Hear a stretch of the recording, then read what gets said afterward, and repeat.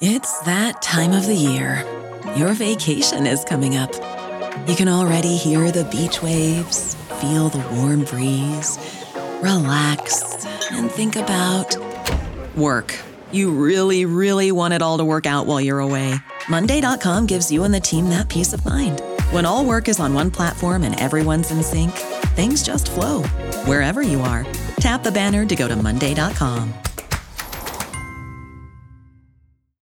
When you need mealtime inspiration, it's worth shopping Kroger, where you'll find over 30,000 mouth-watering choices that excite your inner foodie. And no matter what tasty choice you make, you'll enjoy our everyday low prices, plus extra ways to save, like digital coupons worth over $600 each week. You can also save up to $1 off per gallon at the pump with fuel points. More savings and more inspiring flavors make shopping Kroger worth it every time. Kroger, fresh for everyone. Fuel restrictions apply.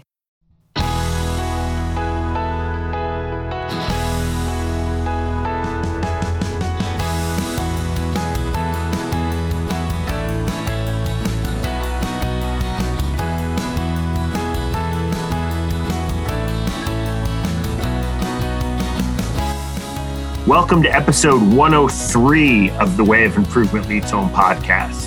As always, we are glad you have joined us. Does the American left have a religion problem? What can the Democratic Party and others on the political left, and I'm talking here from Biden to Bernie, learn from people like Sherwood Eddy, Ignacio Salone, Dorothy Day, Henry Wallace, Stoughton Lind, Martin Luther King Jr., Pope Francis, Reverend William Barber, or Cornel West? If you've never heard of some of these names, maybe you should, because they offered a powerful spiritual vision for a moral and just society, a vision that challenged conservatives, liberals, and Marxists alike. Today's episode, we talk to historian and writer Vanessa Cook about her 2019 book, Spiritual Socialists, Religion and the American Left. Stay tuned. Vanessa will be with us in a moment. But first, let's take care of some business.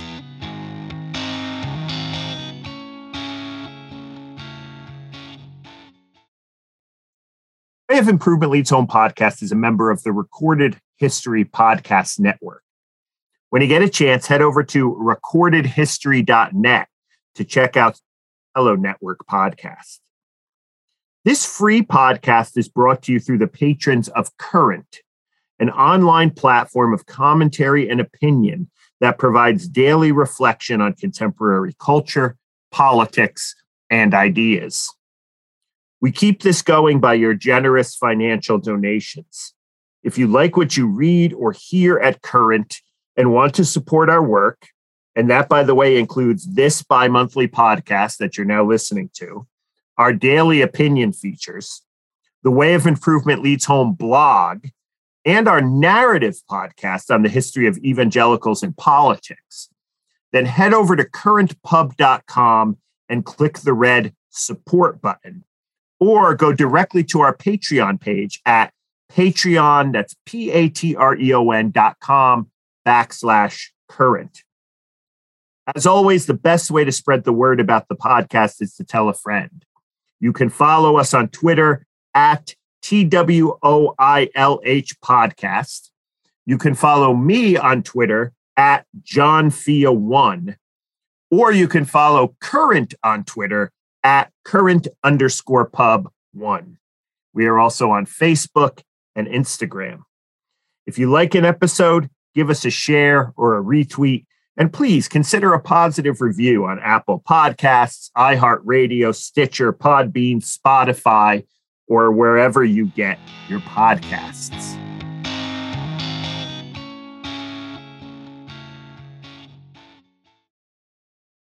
This is the story of the one. As a maintenance engineer, he hears things differently. To the untrained ear, everything on his shop floor might sound fine, but he can hear gears grinding or a belt slipping.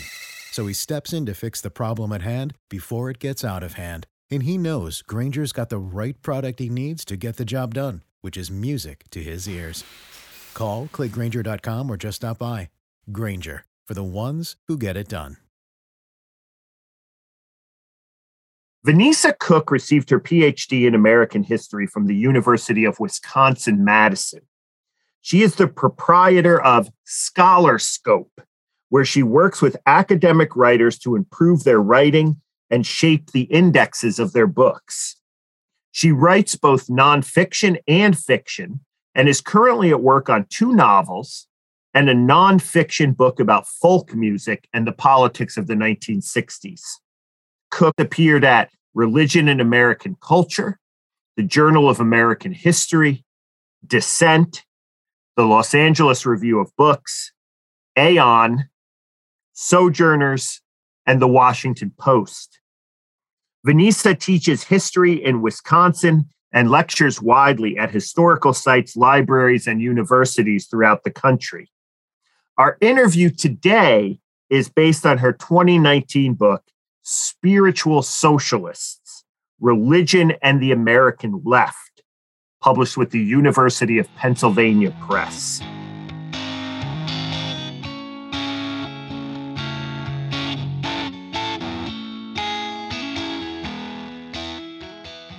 Our guest today is Vanessa Cook. She is the author of Spiritual Socialists, Religion and the American Left.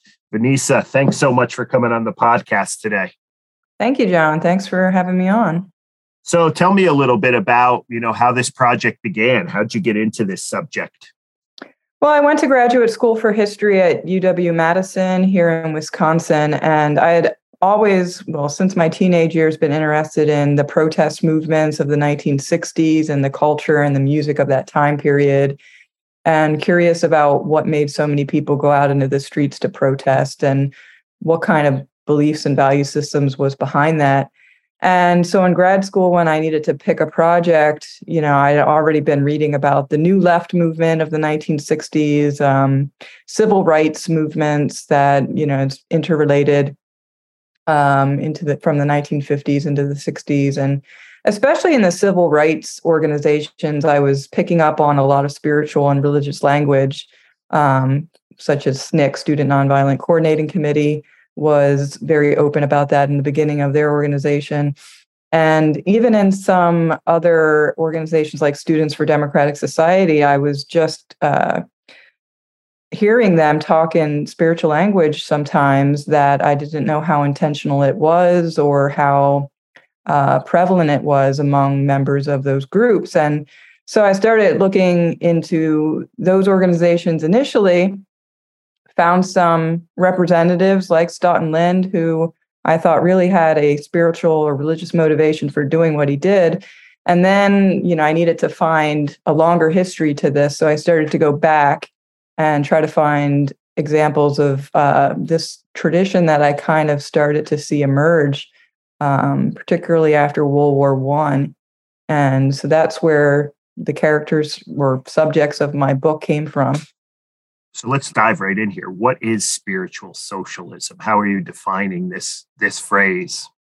It could also be termed Christian socialism. The reason I didn't use that term, all the people in the book happened to be Christian, but they were very ecumenical about it, in meaning that they thought that there was some value to most major religions, Judaism, Buddhism, Hinduism, that people had shared values of love and taking care of one another and being good to one another that Christians could agree with. And so I didn't want to imply that they were just strictly Christian and didn't want to work with or participate in any other religious movement, or, couldn't find common cause with other people of other religions, which they did do, especially Judaism and these protest movements. And they admired, for example, Gandhi and his Indian protest movement. So I came up with the term, me and my advisor, in fact, came up with the term spiritual socialist to just make it a little bit more ecumenical. But it's basically a way that the people in the book that I write about, they conceived of socialism that was from the grassroots up, so from the bottom up, And it was really about community building and taking care of each other in communities. And they saw a dovetailing of their Christian values with this form of socialism that was not really Marxist. Yeah. It was a different variety of socialism that they started to support and promote. Let's pick up a little bit again on that Marxist point, because, I think there might be some listeners of this podcast who hear socialism and they think Marx, or, I'm sure there's some people out there listening who may even pick up this newfangled term I hear all the time, cultural Marxism. Or how is your spiritual socialists different than Marx, or how did they engage Marx? Okay, very important question, and pretty much it pivots away from Marx on one important point. So I know that to this very day, Marxism is so synonymous with socialism that people don't realize that there are other types of socialism that don't follow his theory or don't subscribe to his theory. There were socialist theories that predated Marxism and Marx and his writings. Basically, Marx, his biggest, I don't know if you would call it a mistake, but the biggest issue that went awry with his theory is that, even though he meant well and he wanted to reach a perfected society where everyone treated each other well and there was peace on earth, he believed that there was, for a time, that it was a necessity that the state, the federal government or centralized government, intervene to take control of things and kind of enforce fairness among people, meaning that they would redistribute wealth. They would force the rich to contribute to taking care of the poor and the disadvantaged, that the government would also intervene to provide welfare. And so he put a lot of stake and responsibility in this strong central government to control things. Unfortunately, what leaders like Stalin in the Soviet Union and Mao in China, for example, did is they co-opted that as an excuse to consolidate their own power and to maintain their own power and their political party. And so it really just became them using Marxist theory and that strong state as an excuse for their own power. And it was corrupted and discredited very thoroughly to this day. Marxism is largely discredited by so many people because of the practice of, dictators like Stalin and Mao. These spiritual socialists in this book, they could engage with Marxism and appreciate him to a certain extent, but they did not agree with that emphasis on the strong central government that, was so key to his writing. Yeah, and I think we'll see this as we move on here and talk about some of the individual figures in the book. I think this will be illustrated. Now, there was one more kind of question, definitional question. A lot of people who know religion, American religious history, might think about another kind of, for lack of a better term, progressive kind of Christianity at the turn of the 20th century, the social gospel, right? And there seems like there's a lot of similarities between the two, but what are the differences? I mean, is this the social gospel, or is this something slightly different? Is there a big difference? Very, very similar. And if you actually read Walter Rauschenbusch, he was a huge influence on my decision to write this book, because he was writing in the early 20th century, using a lot of the same language that the spiritual socialists that I profile in this book are using. And they appreciated Walter Rauschenbusch and his social gospel and the other social gospelers around in the early 20th century. I think the difference was that after World War I, there was a lot of disillusionment, even among social gospelers. They were just on fire for making progress and this rosy optimism about, we're going to solve the world's problems in our generation, and we're going to implement the kingdom of God on earth in a couple generations. So they had this rosy optimism that came to a screeching halt with the horrors of World War I, when many people realized that, hey, we're not treating each other any better. Look at what happened in this war, and we thought we were making progress. It turned a lot of people off, and it turned a lot of people away from the notion that you could make progress toward a kingdom of God on earth. But the people who persisted are the kind of people that I pick up with in the 1920s, who are saying, no, we just have to try harder. Maybe it'll take longer. Maybe the methods were wrong. Maybe we can't just implement it from top and through policy. Maybe we have to start changing behaviors at the grassroots level. Are the spiritual socialists sort of post 1920? Okay, so World War I kind of crushes this notion that it's all progress. And then you have sort of neo-orthodox people like the theological world, like Karl Barth or Reinhold Niebuhr in the world of sort of social criticism and to some extent theology. How are they interacting with these kinds of, like, I don't see Niebuhr obviously as somebody who would reject the kind of end goal of spiritual socialists, but certainly has a much deeper sense of sort of the tragedy of human life, right? I mean, I know I didn't prep you for this question, but how does Niebuhr fit into this? That's okay. Niebuhr, I've mentioned him throughout the book here and there because he's such a major interlocutor with some of the figures in the book. The biggest, I guess, difference, some of the people in the book were very, admired Niebuhr greatly, like Sherwood Eddy, for example, was good friends with Niebuhr and admired him. Others took issue mostly with Niebuhr. He wasn't an absolute pacifist. You know, he did have Christian war theory and just war theory and wrote about when war is necessary. And people like A.J. Muste or Dorothy Day, who were absolute socialists, took a big issue with that part of his theology and his writing. They thought that he was fueling the flames of Cold War politicians who needed sort of a Christian justification for what they were doing.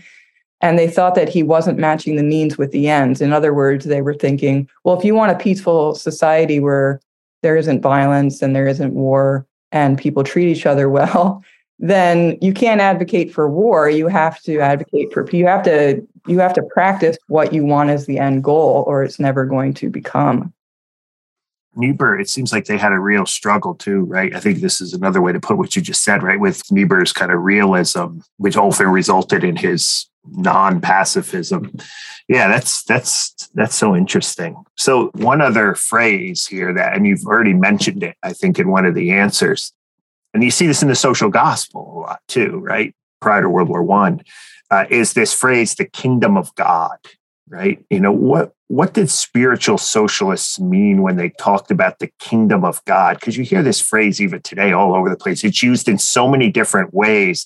Today, it's normally used by, you know, these kind of, you know, people like Betsy DeVos or, you know, these right wing, right? We're going to bring the kingdom of God to America by electing this or that person or whatever. But what did the spiritual socialists mean by the kingdom of God?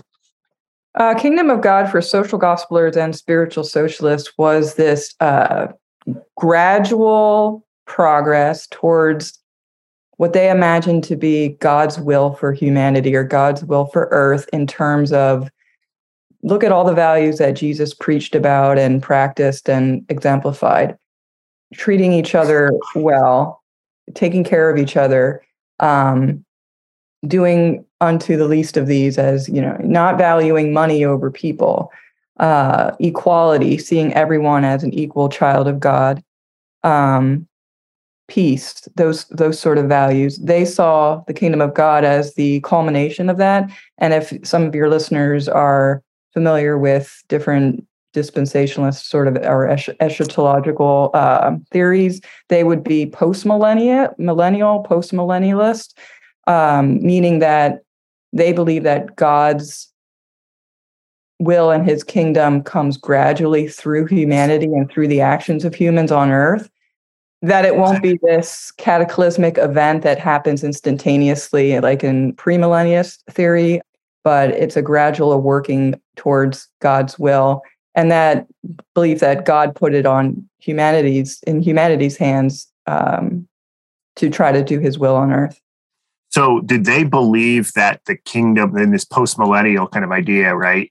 I've never been clear about the social gospel on this, but did they believe this was possible? Could this be accomplished sort of on this earth? Oftentimes you see sort of a middle position between the kind of premillennialists and the postmillennialists who say like it's now but not yet, you know, or how did they view the kind of timing on this? Did they believe that this kind of utopian kingdom of God was the end goal, or did they have this, again, more kind of realistic dimension where they said, you know, we'll just keep working even though we'll never achieve it on this side of eternity or whatever?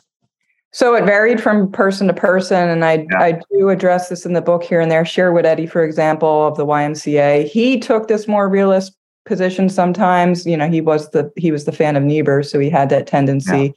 But he said, maybe it won't happen. It certainly won't happen in my lifetime. Maybe it won't be for thousands of years. But if we don't believe it, it was an act of faith to continue to do this work, even if you weren't certain that it would happen. Why they were thinking, why give up on the idea? You can't make it happen or work towards it if you don't believe that it's possible. Yeah. Let's talk about some of the figures, some of the historical actors in your book. I don't want to assume anything because there may be some of our listeners who have never heard of Dorothy Day, but she obviously figures prominently. You've already mentioned her a few times. How do you connect her to this spiritual socialism that you write about? Dorothy Day, major figure of this book, and her writings are published. Her diaries and memoirs are pretty accessible for anyone who wants more information on her. She wrote a few memoirs, and then her diary and her letters are also collected into bound volumes. Anyway, she began a Catholic worker, the Catholic worker hospitality houses or settlement houses, the first one being in New York City in the 1930s, and also the Catholic worker newspaper that was its mouthpiece, its weekly newspaper. But earlier in her life, when she was in her teenage years and early 20s, she was a fellow traveler of a lot of communists in around New York City, and she wrote for communist publications. She was a journalist for them, and married, or was at least common law married to a very atheist, secular communist, and that was her circle of friends. She did have some spiritual inklings throughout her life, but it wasn't until after the birth of her daughter that she really had this compulsion all of a sudden to have her daughter raised with a religious upbringing and have those values instilled in her. And she really didn't know how to explain it. It just kind of, came upon her after the birth of her daughter. So she picked Catholicism. She had some experience with Catholicism and some Catholic friends before. And, in the process of getting her daughter baptized and going to Mass, she became very devout Catholic herself, Dorothy Day, and felt like she lost a lot of her old friends who didn't understand why she was all of a sudden embracing this institutional religion that they had rejected for so long and didn't think was compatible with their radicalism. And she went her own way, and but still felt this yearning for some kind of activism, the activism that she had earlier with these radical groups, and wanted to find a way to reconcile them. And she searched for many years, and it was this very strong spiritual impulse with her to find a way to bring the two together. And it was after someone showed up at her apartment with similar ideas and a similar ideal to combine Christian values with radicalism, radical change. That was Peter Morin. He showed up at her apartment, and they became lifelong comrades, if you will, friends, collaborators in the Catholic Worker Project. And it was during the early years of the Great Depression that they saw all this tremendous need, people in poverty, unemployed, alcoholism, mental illness, especially in Lower Manhattan at that time. And that's where they decided to just act on their beliefs and open up basically a soup kitchen and a welfare office where people could spend the night if they needed a few nights shelter. So that was the beginning of Catholic Worker, which spread around the country and around the world. And she and Peter Morin, as I mentioned, were very strict pacifists. So they would speak out against any kind of war measures throughout, World War II and then the Vietnam War as well. So she was a big influence on a lot of other new leftists who knew about her work and valued her contribution to radical thought. And when they started Catholic Worker, she actually writes about this in her memoir. She knew that the Daily Worker, which was the communist newspaper that was being distributed weekly in New York City and elsewhere, that had a strong following, and she very consciously wanted Catholic worker to be a spiritual or religious alternative to daily worker. She wanted people to see that they didn't have to choose between Christianity or their religion and radicalism, that there was a way to go forward with both of them. Now, normally when we think about people like Dorothy Day, we think about people outside of the kind of governmental space, right? They're speaking prophetically to power. But Henry Wallace is interesting because he actually becomes the vice president of the United States. I think he's the second VP under FDR. He's the president during FDR's third term. You spend a lot of time on him as a spiritual socialist. So, how does a spiritual socialist get so close to power in the FDR administration? Tell us a little bit about Henry Wallace, who I knew absolutely nothing about until I read your book.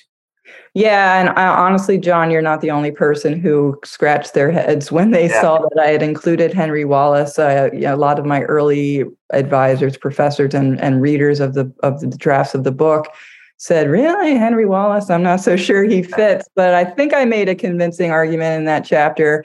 And just to toot my own horn a little bit, I guess, years afterwards, I got an email randomly one day from Henry Wallace's, it was either his grandson or his great nephew or something like that. And he said, "I read your book and I don't think anybody understood my uncle's belief system or put it better than you did in the book." So I was very validated that his relative thought that I had nailed it. But yeah, good. I had to make a strong case for him to be in the book because of his position of power. And it seems counterintuitive if I'm talking about all these grassroots community building, localized things, and he's at the top echelons of the government.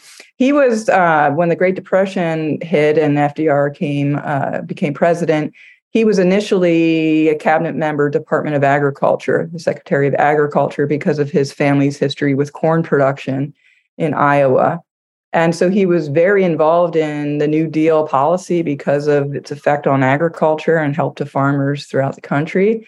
However, if you read Wallace's writings, his essays, his speeches, his books, first of all, it's infused with religious language through and through. And he didn't just use it rhetorically like some politicians do. He was a true believer in what he was saying. He thought of the New Deal as necessary, and he promoted it and supported it. But he wrote about how the New Deal had to be temporary because he did not want the government, the central government, to continue to wield that kind of power. He thought that the New Deal, the spirit of the New Deal, was what he was mostly concerned about. And the spirit of the New Deal was taking care of each other in your community, helping people out when they're having hard times, getting them through a rough patch. And so even though it was a federal program that was legislated at the top and then implemented at the local level, he really wanted the spirit of the New Deal to be about helping people in the community, just like, say, Dorothy Day believed and these other spiritual socialists believed. I can't remember if you covered this in the book or not. Where did he go after he became vice president? Did he continue in this kind of mission type spiritual socialist kind of? He did. Yeah. He did. So he becomes very disgruntled with Harry Truman. Harry Truman, of course, was picked at the last minute to be FDR's vice president of the last term, which meant that even though Henry Wallace had been around in these close circles with FDR during the war for so many years, he loses that opportunity to become president because FDR decided to switch to Harry Truman. And when Truman is president, you can tell there's tension between Truman and Wallace. And Wallace keeps on criticizing Truman and his handling of the Cold War that's emerging. And Truman pretty much asks for his resignation. And he was head of commerce at that point. And Wallace runs against Truman as a third-party candidate in 1948, and he's really surrounded by a lot of communists, which really hurt his campaign. Yeah. He obviously didn't believe in their way of thinking about socialism, but he wasn't going to reject their help. He thought he could influence them to a more spiritualized version of it. that was maybe naive. And so a lot of Democrats, even if they were more progressive than Harry Truman, they were just scared off by the people who were surrounding his campaign. Was that the Socialist Party that he ran? Democrat, Progressive Party. Progressive Party, yeah. I was reading this biography of this guy, Izzy Stone, who was this sort of socialist / they all became less communist as the 40s went on. But who I think was a big Wallace supporter. Izzy Stone was like the first blogger, he had his first Substack. He would send these little newsletters out, and for $5 you could get his newsletter. And he's a fascinating figure, but he was a big Wallace guy. And now all this is starting to come back to me. There's a figure that you don't highlight really, but he pops in every now and then in the book. And I first learned about your work. We were talking before we started recording by finding a piece you wrote in Dissent on the Italian socialist Ignazio Salone, who I'm a big fan of his fiction and his writings. So he doesn't play a major role in your book, and you were telling me earlier because he really wasn't an American figure, but he's kind of hovering over all of this. And, Salone was kind of a hardcore socialist who I think kind of really softened when he saw what Stalin was doing in the Soviet Union and became much more kind of connected with his Catholic faith. But, that's an Italian story or a Swiss story, depending where Salone is at the time. How does he fit into this kind of American story you're telling about spiritual socialism? And again, this might not be a question most people would ask you. You just happen to have a person who's like a big Salone fan, right? No, I'm a big Salone fan too. He's in there because he had such a profound influence on many of the American radicals who, like I said, they're disillusioned with Marxism because they see how Stalin is corrupting it. They lose faith in the Soviet Union and the Communist Party. They don't want anything to do with the Communist Party anymore.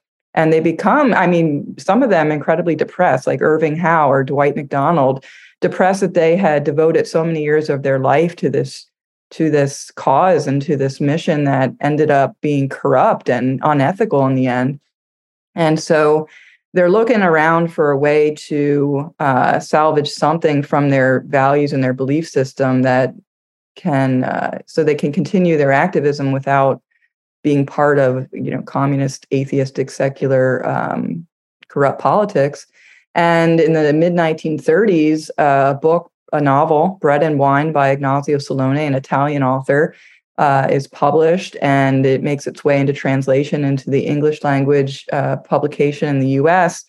And it has a huge impact because if you haven't read the book, it's about it's kind of semi-autobiographical on Salone's part, because he had been, like you said, John, a very hardcore part of the Communist Party in Italy. And he becomes disillusioned with Stalin and the whole communist system. And he gets back to his Catholic roots. And in the character in the book is a disillusioned radical who goes back to this small village, and he's dressed as a priest because he's in hiding. He's not Pietro Spina. Yeah, he's not really a priest. He's just pretending, right. But people start to come up to him as a priest and mistake him as a priest. And he realizes that if you really boil it down to its essential qualities and essential values, that socialism is really about being good to people, acts of mercy, the kind of things that, Jesus talked about in the Beatitudes or in Matthew 25, and that there could be a compatibility between your Christian beliefs, or in Irving Howe's case, his Jewish upbringing.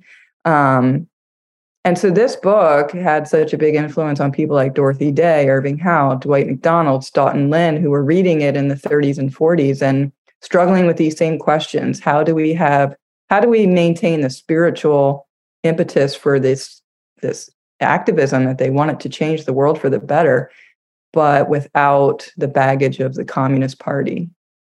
Yeah, it's such a beautiful book, Bread and Wine. It's one of those novels that for me it was life changing when I read it. I read it with a little bit of nostalgia because I'm Italian, I'm part Italian, so it was, there was a little bit of that mixed in. I'll admit it, right? But it's such a great and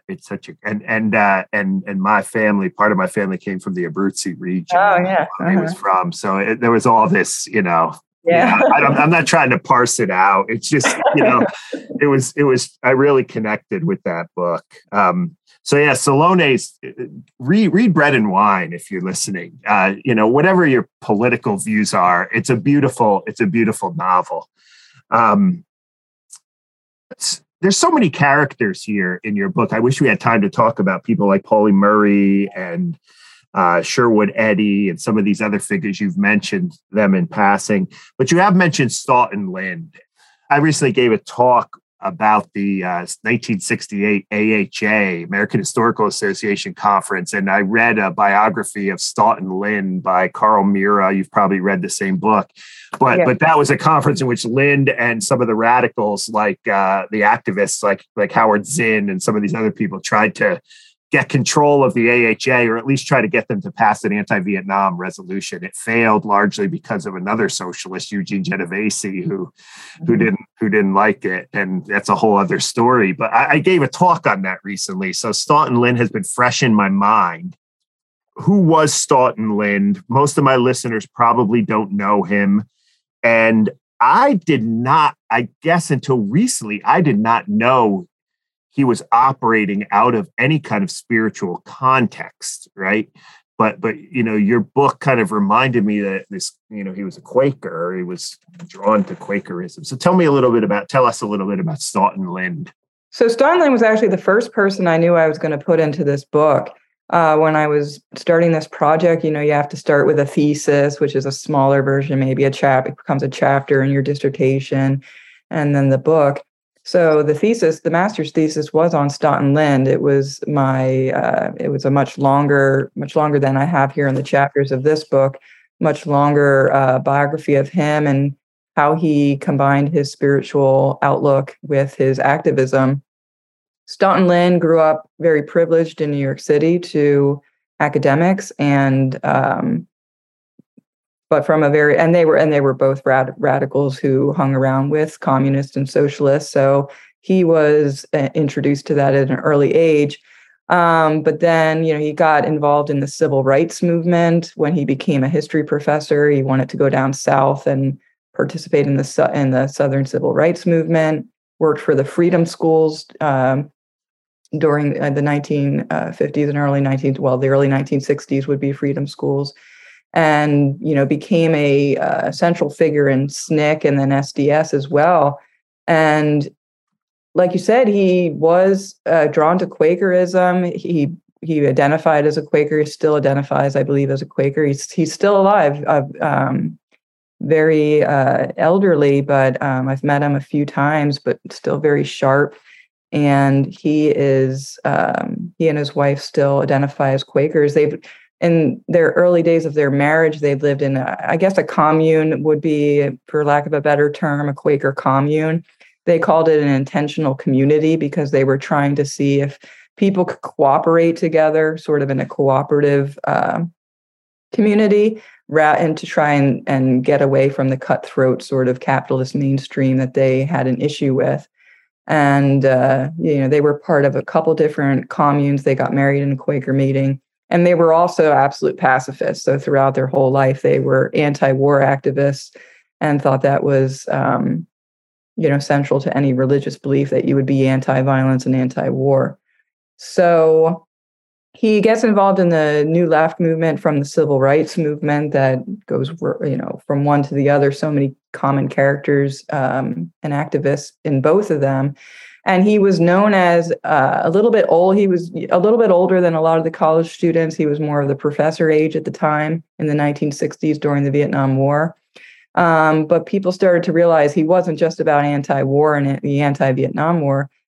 He had this deeper kind of socialist belief system that he was writing about. And I do have a quote from his first book at the very end of his first book, which was a history. it was a history of democratic communities during the Revolutionary War times in the U.S. And he said that we have to have faith that men can live together in a radically different way, to start these sort of underground congregations that meant like alternative communities, so that it can burst forth as a model for the kingdom of God on earth. And so he uses that phrase, kingdom of God on earth. And when I read that, because that phrase is so used amongst the people I eventually used in the book and social gospelers, I thought, man, I can't believe he just used that term. This radical and what are some very secular protest movements. And as I started to read more about him and interview him personally, it was very clear that he had a very strong sense of spirituality and a force of good in the universe that one would call God.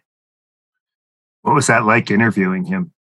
Great. The first time I met him, I drove out to Ohio. He lives near Youngstown, Ohio, and I went to their home. Very, very sparse. I mean, they are not materialistic or into money whatsoever.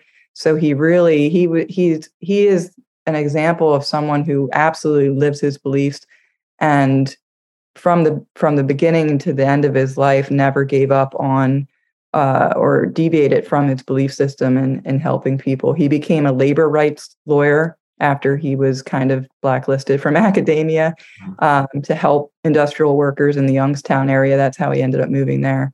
And then he got into liberation theology. If people know about how that became and still is a major theological movement in mostly Latin America, but other developing countries as well. And he traveled to Guatemala, for example, and Nicaragua to learn more about that and to get involved in the activism with liberation theology. Yeah, that makes a lot of sense. Your book helped me make more sense of Lynn. I said 68 HA. It was actually the 69 American Historical Association meeting. Just a quick correction there. But he was always arguing against the more traditional historians using this, what I think at one point he called it guerrilla history, where you're embedded, right, with your subjects. If you're writing social history, I think he used the phrase accompaniment, which I think you use a couple times in the book. Knowing the spiritual angle on that. You kind of walk alongside your subjects. I still think it's hard to do history that way in a kind of, but he was very much a kind of activist historian. And the activism was much more important than the rules of the profession that have been around since von Ranke or, whoever. Yeah. Just a little shout out to you. He blurbs your book, calls it a courageous book. So that's a great quote, and it's a long blurb. You'll have to get the book and read the rest of it. But fascinating figure, much more. If I remember, like his compatriot, I always associated in my mind Lind and Zinn, right? Howard Zinn. Zinn did not seem to have any kind of spiritual, from what I can tell. I mean, it was just, unless I missed it or there was some kind of, but it wasn't. He didn't use spiritual language as much as Lind, or maybe even like Jesse Lemisch, who was also an activist at that time, who I think was Jewish. But yeah. Yeah, I'm forgetting now if I picked up on a lot of language from Zinn on those terms. Definitely more prominent from Staunton Lind, but they were very close friends and colleagues at Spelman, for example. Right. Sorry, not Spelman. Was it Spelman? It was in Atlanta, right? It wasn't. Yeah. Where they taught together. And, a lot of people might be familiar with Howard Zinn's A People's History of the United States. And the whole idea there was that why just talk about great men at the top, like the elites? Yeah. Why not actually show the social impact of history on regular people? Yeah. Right. So just wrapping up here, again, there's so much more in this book. I encourage you to go out and get a copy of it and read it if you're interested in this kind of stuff. And I hope you are.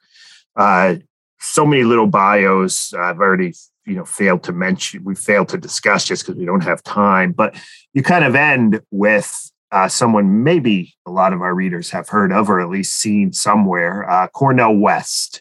right? He's the public intellectual academic. I don't know if he'd call himself a theologian or a moral philosopher of some type, and he tends to be, I mean, you also talk about Reverend William Barber and the Poor People's Campaign. Some of you are familiar with that, some of the listeners.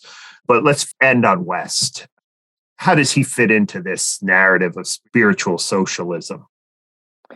West was pretty easy for me to make a case to include in this book. If you pick up any writing of Cornel West, it becomes immediately obvious that he's talking about radical change, but with Christian theology, Christian belief system. Again, from a very early age, he was growing up in Sacramento and wanted to be involved in radical activism, but had issues with the Black Panthers, their advocacy of some violence. And he would actually confront them about this, or the Nation of Islam. He would confront them about their embrace of violence and try to convince them that, there was a more spiritual component to this and that it was compatible with Christianity. So Cornel West, Christian from his youth till today, a philosopher, historian, theologian. He was at Union for a while, Harvard, Princeton, and then a public intellectual in more recent time. But pick up any writings of him, an essay, a book. One of his first books, coming kind of for full circle to the beginning of our conversation. One of West's first books was The Ethical Elements of Marxism, I think was the title, or something like that. The ethical view of Marxism. And he was going through this question of, how helpful is Marxism for Christian activism, for Christian activists? Is it still relevant? Was there any ethical essence to it, or is it by its very nature corruptible into these, dictatorships that become violent and oppressive? And so, if you have questions about the ethical elements of Marxism, that would be a good place to start, because he really unpacks that and gives it some justice. Because Marx meant well. It was just that it got corrupted so easily. There is a kind of African American kind of spiritual socialism that you trace through the book, through King, but also Pauli Murray, gets a lot of coverage in your book.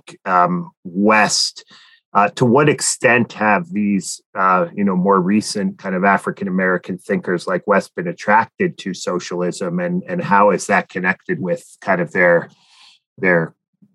pursuit of civil rights or racial justice and those kinds of things? Yeah, so always throughout the book, all the characters or figures in the book grapple with racism, and it's definitely part of their program to confront racism whenever they see it. Sherwood Eddy did, Staunton Lynn definitely did. So that is true of all the figures in this book. But someone like Cornel West, who wrote theory on race and race matters, it was more central to their thought and to their agenda for activism. Yeah. But it basically boils down to the belief that God doesn't want anyone to cause suffering to another person, and that racism is a mechanism by which you cause suffering to other people. And that it can be an interpersonal racism, or it can be a structural or economic racism where you contribute to people's suffering through policy or, institutions. They thought, you can't have progress in society towards the kingdom of God if you're going to persist in racism. They understood this, or they often understood this, through the realm of their kind of spiritual socialism, as you call it. They were not sort of separate kind of things. I mean, this was an uplifting of all of society in some ways, rather than a kind of, maybe kind of an identity politics or something that you see today. Absolutely. And William Barber, if you read his writings about, like you said, the people, he calls it the third reconstruction as well, and he's trying to get past this identity politics stumbling block for a lot of liberal progressive activism, where people get so siloed into their single issues. And he's trying to, bring everyone together into a common cause and, transcend those single issues to talk about values and Christian values in particular. Yeah, and you make that point towards the end of the book, I think, in the conclusion with Barber. And that seems to have always been a kind of socialist. I was talking to, one of these hardcore Trotskyists, recently, one of these guys who was criticizing the 1619 Project. And whatever you want to think about that critique, you heard this rejection of identity politics because class, I guess the identity politics for him was class. Right? Yeah, exactly. Yeah, it was just a different kind of identity politics, but he believed that Black Lives Matter and this kind of anti-racism was just dividing, right, the working classes, around the world. Very hardcore, kind of old school, secular Marxists, but interesting nonetheless. The book is Spiritual Socialists, Religion in the American Left. Vanessa Cook is the author. Vanessa, thanks for taking some time to talk about the book. And hopefully, the book came out in 2019, but hopefully this podcast, right, will get it back on people's radar screen, right? Unfortunately, it was published right before the pandemic. So a lot of the book fairs were shut down and a lot of the promotional efforts were limited because of the lockdown. But that crossed my mind. I think that's why I just came across the book about a year ago or 9 months ago or so. I just must have missed it during the pandemic. So congratulations, belated congratulations on the book.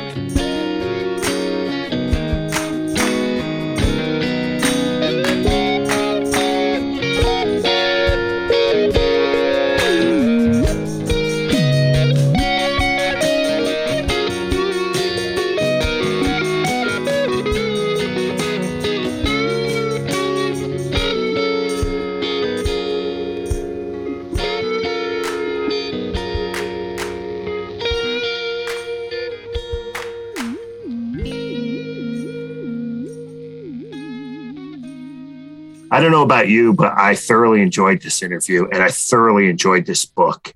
Whatever your political persuasion happens to be, whatever your faith tradition, if you have one, happens to be, we have to come to grips with some of the voices that Vanessa Cook writes about in Spiritual Socialists. So many of these people were trying to legitimately follow the teachings of Jesus and apply those teachings into everyday life and address questions of, moral and social injustice within society from the perspective of faith. I think it's really important to realize what Vanessa said at the beginning, that we've turned socialism into such a boogeyman today, especially for those on the right or even liberals, right? That it's associated with Marxism or cultural Marxism or some kind of evil, quote unquote, satanic kind of agenda. But I think if you read Cook's research here, I think you'll come away, if you read it honestly, you'll come away with a very different view of socialism. Now, again, there'll be a lot of debates, about whether or not the kind of utopian vision of some of these socialists is actually doable. I tend to often lean a little bit more towards the Niebuhr side of things, the sort of realist side of things, that we live in a tragic and broken world, but yet we must continue to work for progress and change and so forth, knowing that we're never going to achieve it on this side of eternity, say. I think people like Stoughton Lynd and Martin Luther King Jr. and Pauli Murray and Henry Wallace, the chapter on Wallace is fascinating. Dorothy Day, they are asking the right questions. And I think many people of faith and people who don't have faith, can learn something from their approach to justice and equality and human rights and these kinds of things. So I said this to Vanessa during the interview. I ran across her work when I was reading Bread and Wine by Ignazio Salone. And since I've read most of his fiction, I just really binged on his fiction this past summer.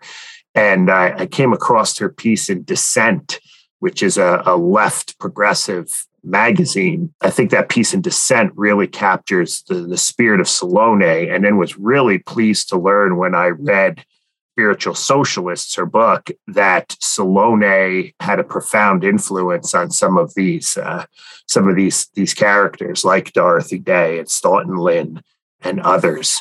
So check it out. Spiritual Socialists, Religion and the American Left, published in 2019 with Penn Press. I think this book got lost a little bit in the COVID-19 pandemic. There were a lot of book fairs and speaking opportunities, I think, that she could have had that she didn't because of COVID. And for whatever reason, this book did not get the kind of attention that it deserved. I want to try to lift that book up now and give it some of that attention that it definitely deserves in this kind of larger field of American religious history and American Christianity. So hope you enjoyed today's episode. Thanks again to Vanessa Cook for taking some time out. We're actually recording this in the evening, which is unusual for us. So I appreciate her taking some time on a weekday evening to talk to us. Thanks again for listening. And as always, may your way of improvement be home. The Way of Improvement Leads Home podcast is recorded via Zoom. Original music is by Overholt. The co-founder of the podcast, who is now off doing bigger and better things, is Drew Durley Hermelin. Our producer is Casey Lehman. She is out of Nashville. And I, John Fia, am your host.